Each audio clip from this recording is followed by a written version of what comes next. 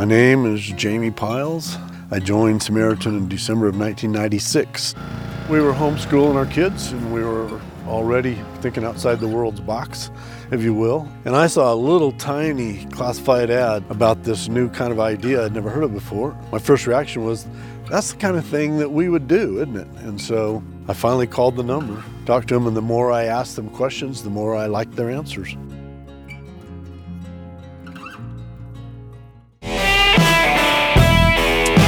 Hey y'all, welcome to CrossPolitic on the Fight Laugh Feast Network. Pastor Toby Chuck Knox, I'm the water boy. You know, and a lot of people are kind of, making fun of, Black Little Mermaid, like woke Little Mermaid. Okay. I think for all the wrong reasons.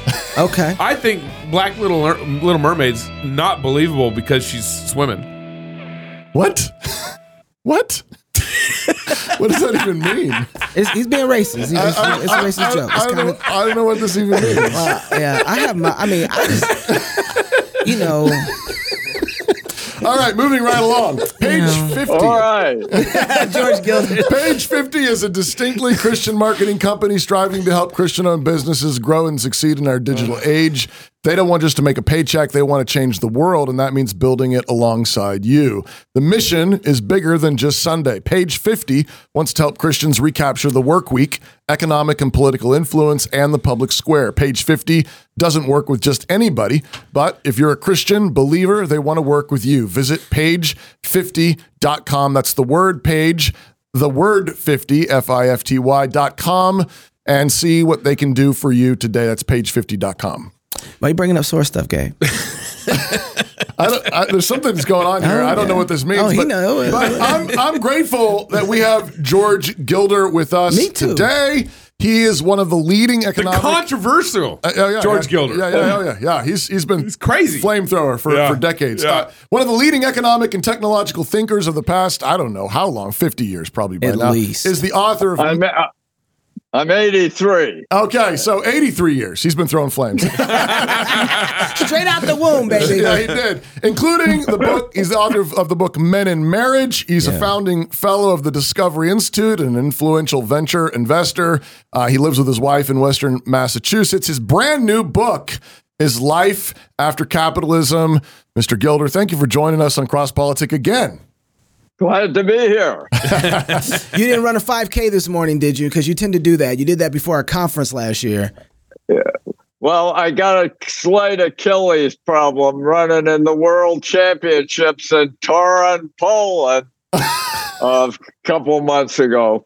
So I've been relegated to a fitness center where I do a fake 10K, actually, this afternoon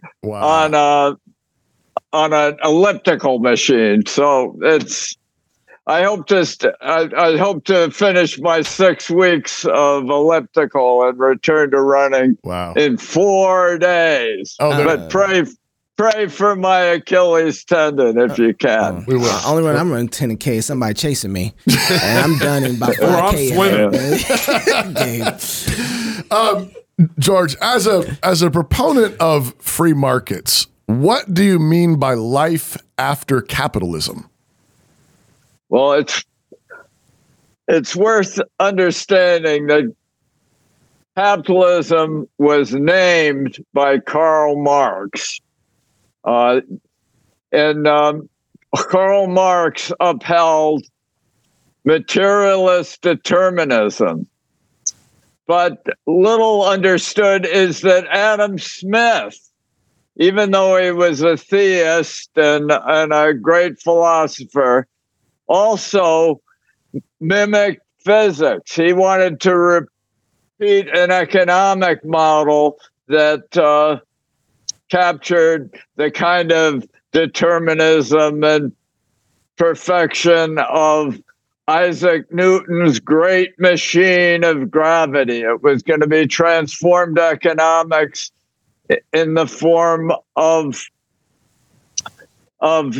economic incentives, and human beings were reduced to a puppet of rewards and punishments.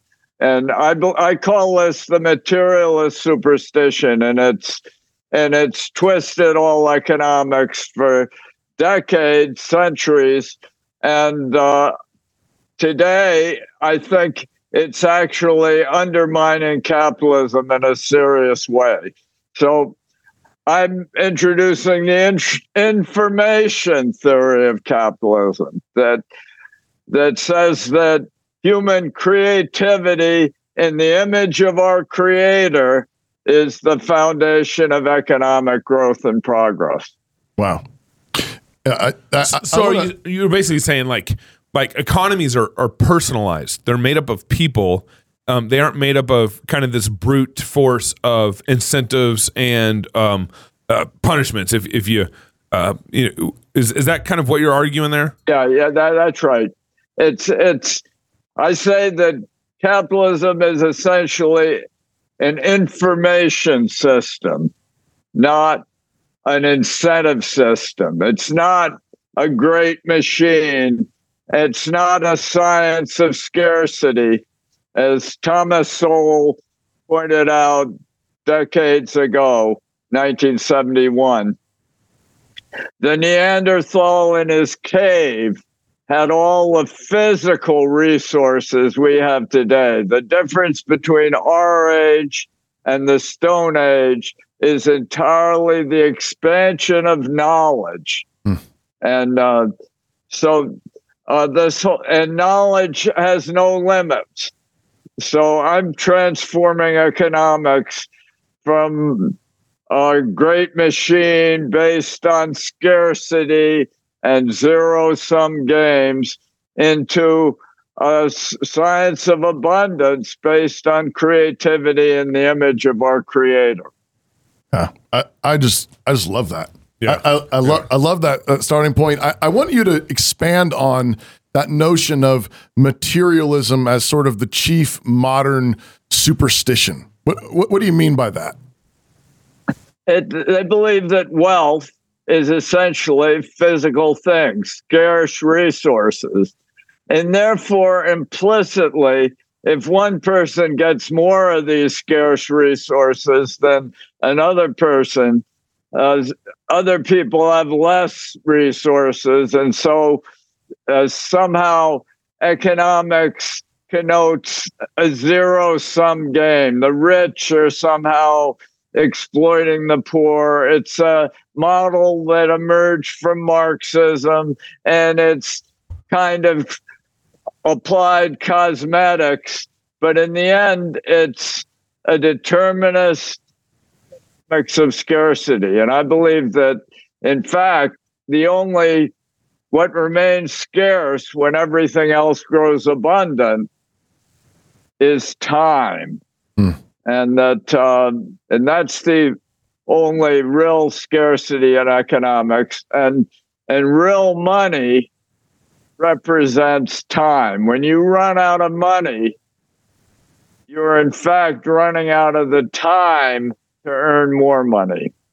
So then someone who is not very rich, a poor person, part of what they have is they don't have money, so then they don't have time, so they don't get knowledge. How does one break that cycle? No. What cycle is that? The cycle is that we live in a world of abundance and increasing abundance. There's a great book by Gail Pooley and Marion Tupy. Gail Pooley's at Discovery Institute with me, and Marion Tupy is at Cato. And it's called superabundance. And it demonstrates that measured by time prices, rather than these totally bogus economic numbers you read from government bureaus, they take massive bureaucracies spreading across Washington to determine whether prices are going up or down. But when you simplify economics by saying time is the scarce resource, you can show that the time that a typical worker has to spend to buy the 50 major commodities that sustain our lives has dropped 75% since 1980, while world population has grown 75%. Human beings are not just mouths, as economists think, they're minds. And human minds are the great, echoing the creativity, echoing their creator. Human minds constantly expand resources. They don't merely consume resources. So then we actually do the math backwards then, because we assume we got to have less people and we'll get more stuff, when really the more people who have their minds put together to work together create more resources, or more we gain more wealth. Absolutely. More people. That's what Tupi and Pooley demonstrate. And incidentally, this book, I wrote the introduction to it, but this book got a 20-minute endorsement essentially by Larry Summers, who used to be Obama's economic advisor, chief economic advisor, was president of Harvard, but he's an eminent economist. And there are another Nobel laureates have endorsed it. It's a major breakthrough in economics, and it changes economics from the materialist superstition. The economics is a dismal science of scarcity into a science of abundance, where the only scarcity is time. Early in your book, you say you talk about the deficit, our current American deficit, budget, federal government deficit, and you don't seem to be quite as concerned about it as most conservatives tend to be. Why not? Because in Wealth and Poverty, my big worldwide bestseller that Reagan read and distributed to his cabinet,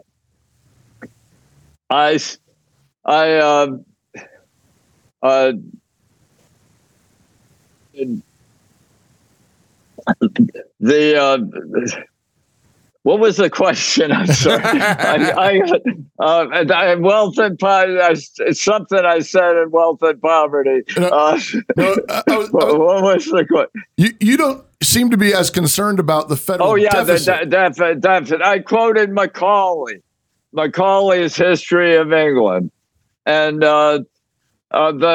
Macaulay wrote some of the greatest prose in the history of economics, in describing the massive growth of the British deficit, all during the Industrial Revolution and the spread of the English Empire all around the world. The English national debt constantly expanded, and all the leading economists, every last one of them, deplored the national debt of Britain. They said it was going to bring us down one of these days, and maybe next year it would be all right, but soon enough, the whole economy would collapse. The only thing that matters is freedom and entrepreneurial creativity. As long as that isn't hampered, then the debt is sustainable. But if we declare a climate change religion and shut down the economy for COVID or something, and just generally succumb to this economics of stinginess and scarcity, we are doomed, regardless of whether we have a debt or not.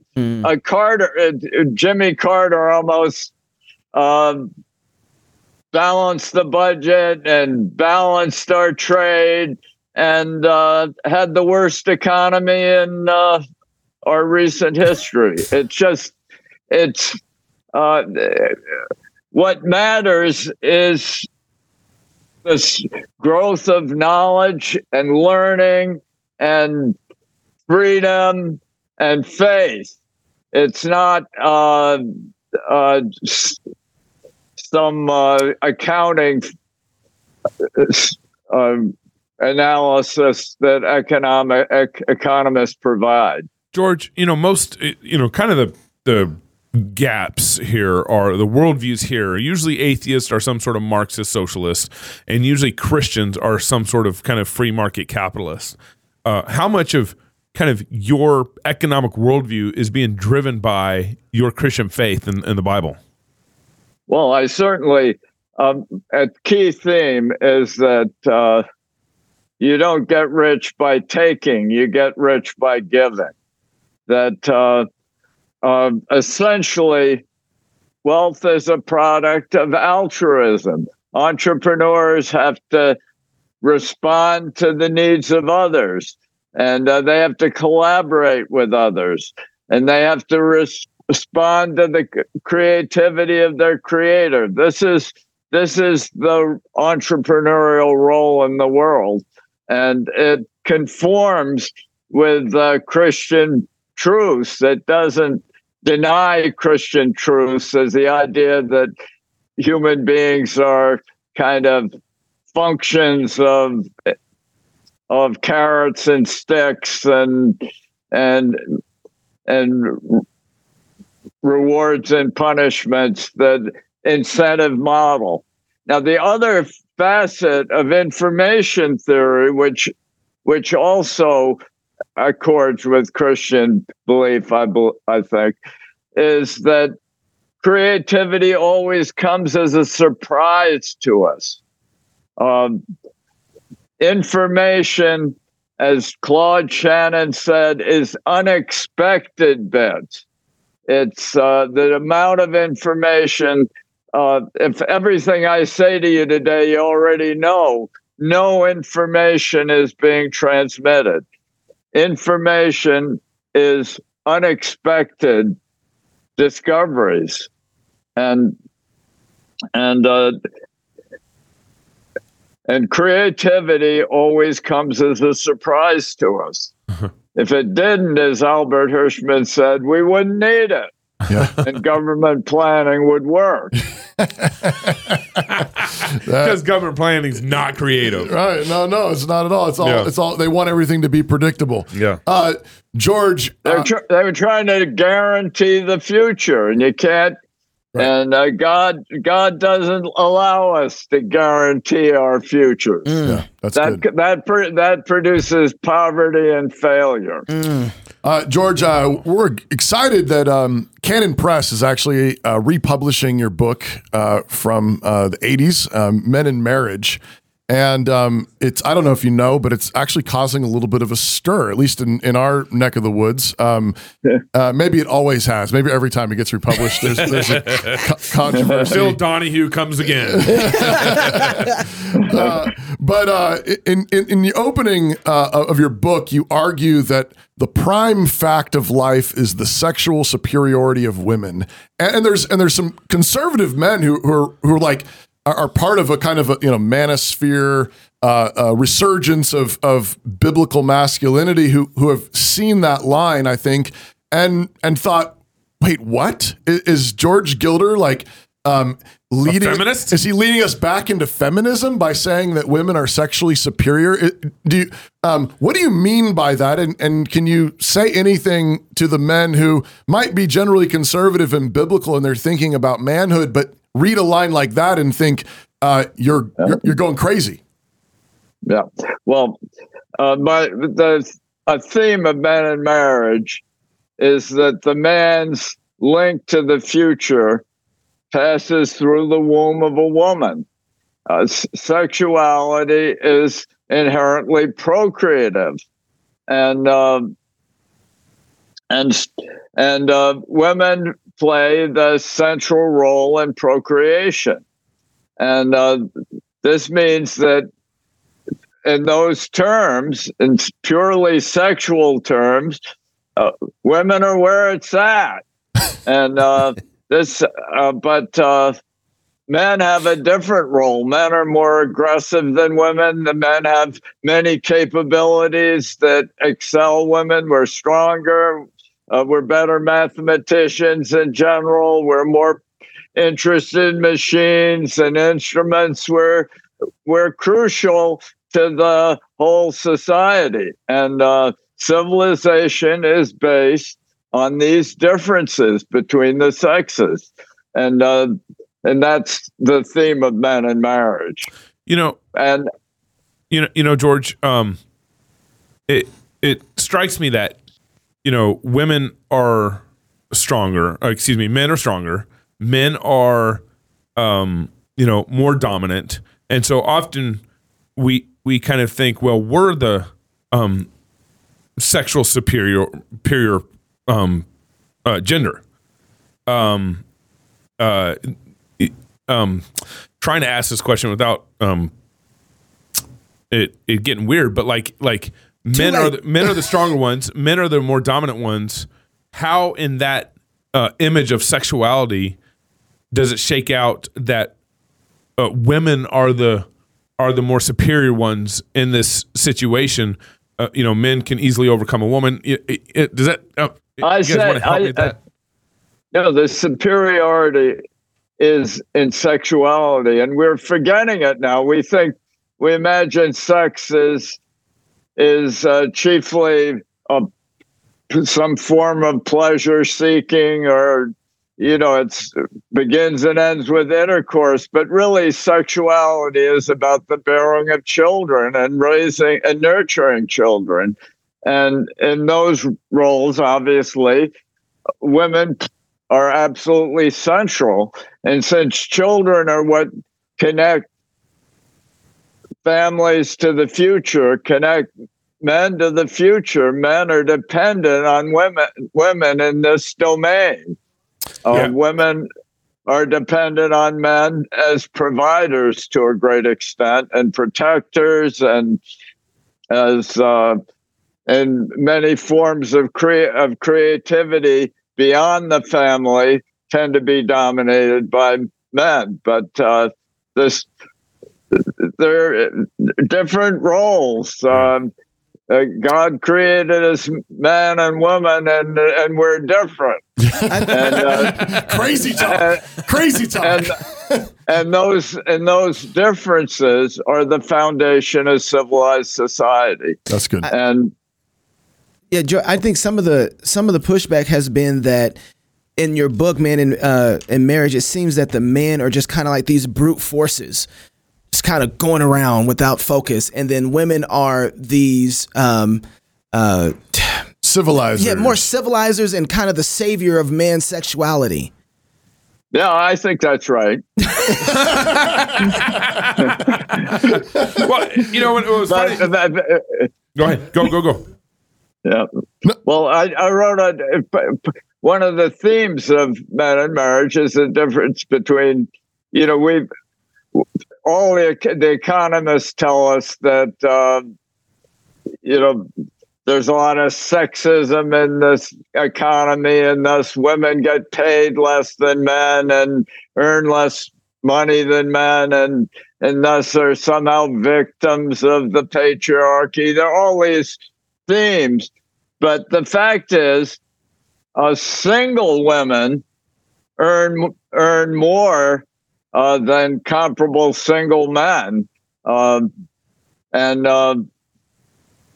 it's only married men that out-earn married women, and that's because married women are distracted to a great degree by their nurturing role, which is absolutely central to the survival of the society, and also, in a less recognized way, to giving men a tie to the future, to release them from the otherwise short-term perspectives of their sexual nature.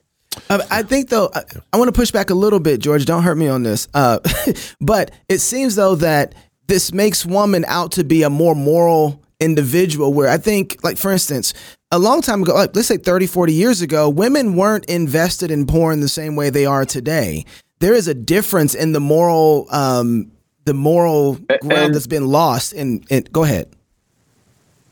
Invested in porn, or what? Yeah. They.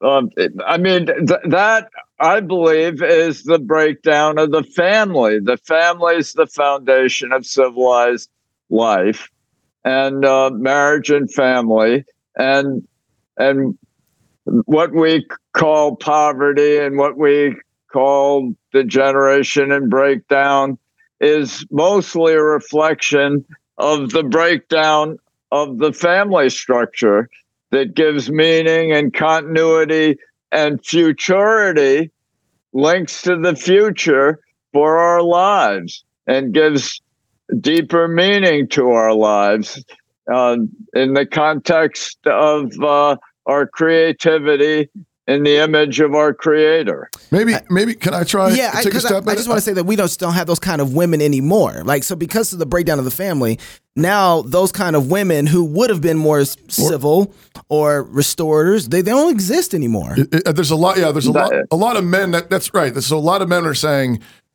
now, maybe in the 70s and 80s that was still the case, but many of them are saying a lot of women have slept around. A lot of women have done the porn thing. Many women have had multiple abortions. Many, chasing their careers. And many women have chased the career thing. And so some are saying, doesn't it take two to tango, George?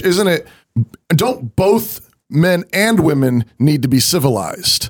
And yeah, that's why you need the church. Why you need faith. I mean, that's the breakdown of the family, I think, is caused by a breakdown of the moral order, which is fostered by churches and families and traditions. In information theory, the low entropy carriers, the predictable meaning-bearing structures that accommodate unexpected creativity. Do you think, so would you say in the same way that women can play a role, a virtuous woman, a woman who is in line with her nature, the way God made her, she can play a role of a kind of savior, civilizer to men? Is there a comparable way in which when a man then marries a woman and commits to a woman, he is also a civilizer to her, that he is a savior to her? I think that's true. That's a good point. I don't focus on it in Men and Marriage because I think throughout human history, it is men outside the family order tend to be short-term and predatory. And, I talk about society is invaded every generation by barbarians.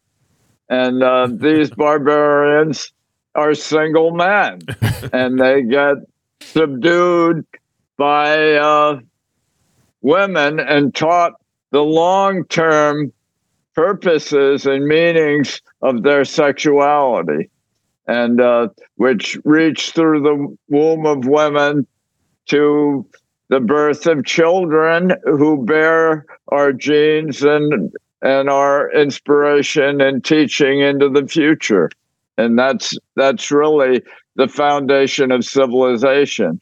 I even show in Men and Marriage that the whole Industrial Revolution chiefly occurred in precisely those parts of Europe where the nuclear family was most established. And this has been crucial to productivity and progress throughout the history of humans. And this is one of the themes of Men and Marriage. I think part of the issue here is, by what standard kind of issue. By what standard are you defining and measuring what's superior over the other? And so part of, I think, what you're arguing here is that women's sexuality is superior over man's sexuality in the sense that she can make babies. She can make babies. Men can't. Their sexuality is long-term, visionary oriented. Men's sexuality is very short, very short run and short-lived. and that her sexuality creates civilizations. Man's sexuality is, only really about pleasure. Like there's more than just pleasure to women. There's society that's coming out of her than just pleasure and sexuality.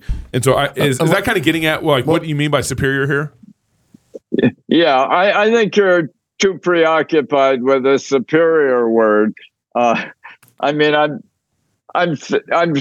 just.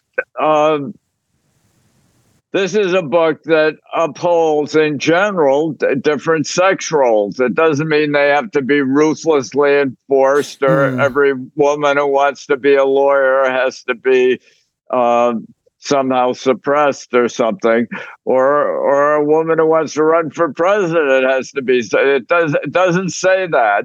It just does say that civilization is based on the familial order, on men supporting particular women for a lifetime in order to be able to claim particular children as their own and have their genes and their identities extended into the future and their lives given a long-term meaning rather than a short-term predatory sexuality. George, you've been involved in the conservative world for, I don't know, 83 years since you were born. Yeah, my dad was a conservative who was lost in the Second World War. I remember reading that in the epilogue of Men in Marriage. That's right. It's actually a beautiful story. What's your assessment of the conservative movement broadly here in 2023? I mean, you were involved in Reagan administration, and before that, you've seen a number of administrations come and go. You've seen the conservative movement, through the Reagan years, through the conservative resurgence, the Trump administration. As one of the sort of grandfathers of the modern conservative movement, what is your assessment? How are we doing as a conservative people in general? Are you optimistic? Are we heading in a healthy direction, or are you pessimistic and think we're in big trouble? Well, I think that your form of conservatism with a Christian foundation is, I wrote the Israel Test. It's a Judeo-Christian order, and I think that form of conservatism is strong. But I wish conservatives in general would get out of Hunter Biden's laptop. I'm really this idea of treating your opponents chiefly as criminals or something, and just obsession with various personal issues seems to me to be a great mistake of conservatism at the moment. I think we gotta start presenting our own ideas rather than just obsessing with various offenses of the left. Yeah, I think, conservatism, maybe George, you could also fill this out for me. But our idea of conservatism kind of came out of the 30s and 40s, where conservatives started becoming, gathering around what we were against. We're against socialism. We're against, regulation. We're against all this stuff. Instead of conservatism has lost a vision of what it's for. Would you say that's fair? I think that's what in life after capitalism. That's the theme, and I hope that the book works to have some influence. It is having a pretty good reception now, and I hope that ultimately this movement that Gail Pooley and Marian Tupy and others have led into superabundance will will prevail over this narrow-minded, predatory kind of vision, where the chief goal is to put your opponents in jail. Well, go buy George Gilder's book today. Yes, I got it. Life After Capitalism. Go buy all his books. And of course, Life After Google. Yeah. You got Knowledge and Power. Men and Marriage, Wealth and which is coming Poverty. out by Canon Press. Check out. Coming out. And it's really exciting that Men and Marriage is coming out again. That's my most personal book, and I'm delighted to have it coming out again with Canon Press. They've done a beautiful design, and I think it's a great moment for now. For an old book that's really 50 years old to be as relevant today as it was the day, more relevant today than the day I wrote it. And Canon Press is also doing a documentary on you. That's right. Is that right? They've been working on it. He hasn't seen it yet. He's like, I think they are. Well, very good. We always appreciate having you on, George. Appreciate all your work, and we will be praying that your Achilles is healed up and you can get back to running. Thank you so much. All right, George. Thank you, George. Thank you. Do you have the ad you want to read before we go? Oh, yeah. I got to read I'm just waiting for you to. Oh, sorry. I forgot about my ad. One more ad. Gravity Jack is a full-service digital agency specializing in the development of virtual and augmented reality experiences, mobile apps, blockchain, and Web3 projects. Founded in 2009 as the first American agency to offer augmented reality, they even patented it. Gravity Jack's digital experiences have been a source of innovation for small business, Fortune 500 companies, and the U.S. military. Get your vision in motion at gravityjack.com. They're doing some amazing things with AR. You want to check those George, I just sent you an email about introducing us to Gail Pooley. All right, let's do that. Superabundance. George, you stay right there. Stay right there, George. If you're single, get married. If you're married, have you some kids. And if you have kids, go baptize them. Until next time, love God with all your heart, soul, mind, and strength. Love your neighbor as yourself. Go fight, laugh, and feast. This is CrossPolitic.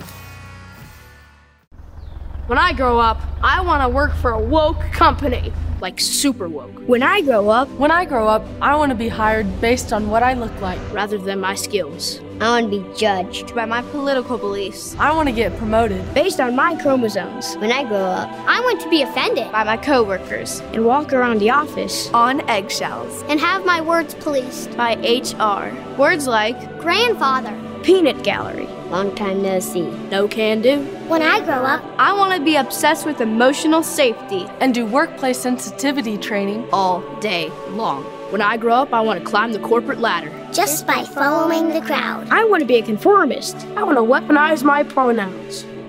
What are pronouns? It's time to grow up and get back to work. Introducing the #1 woke-free job board in America, redballoon.work.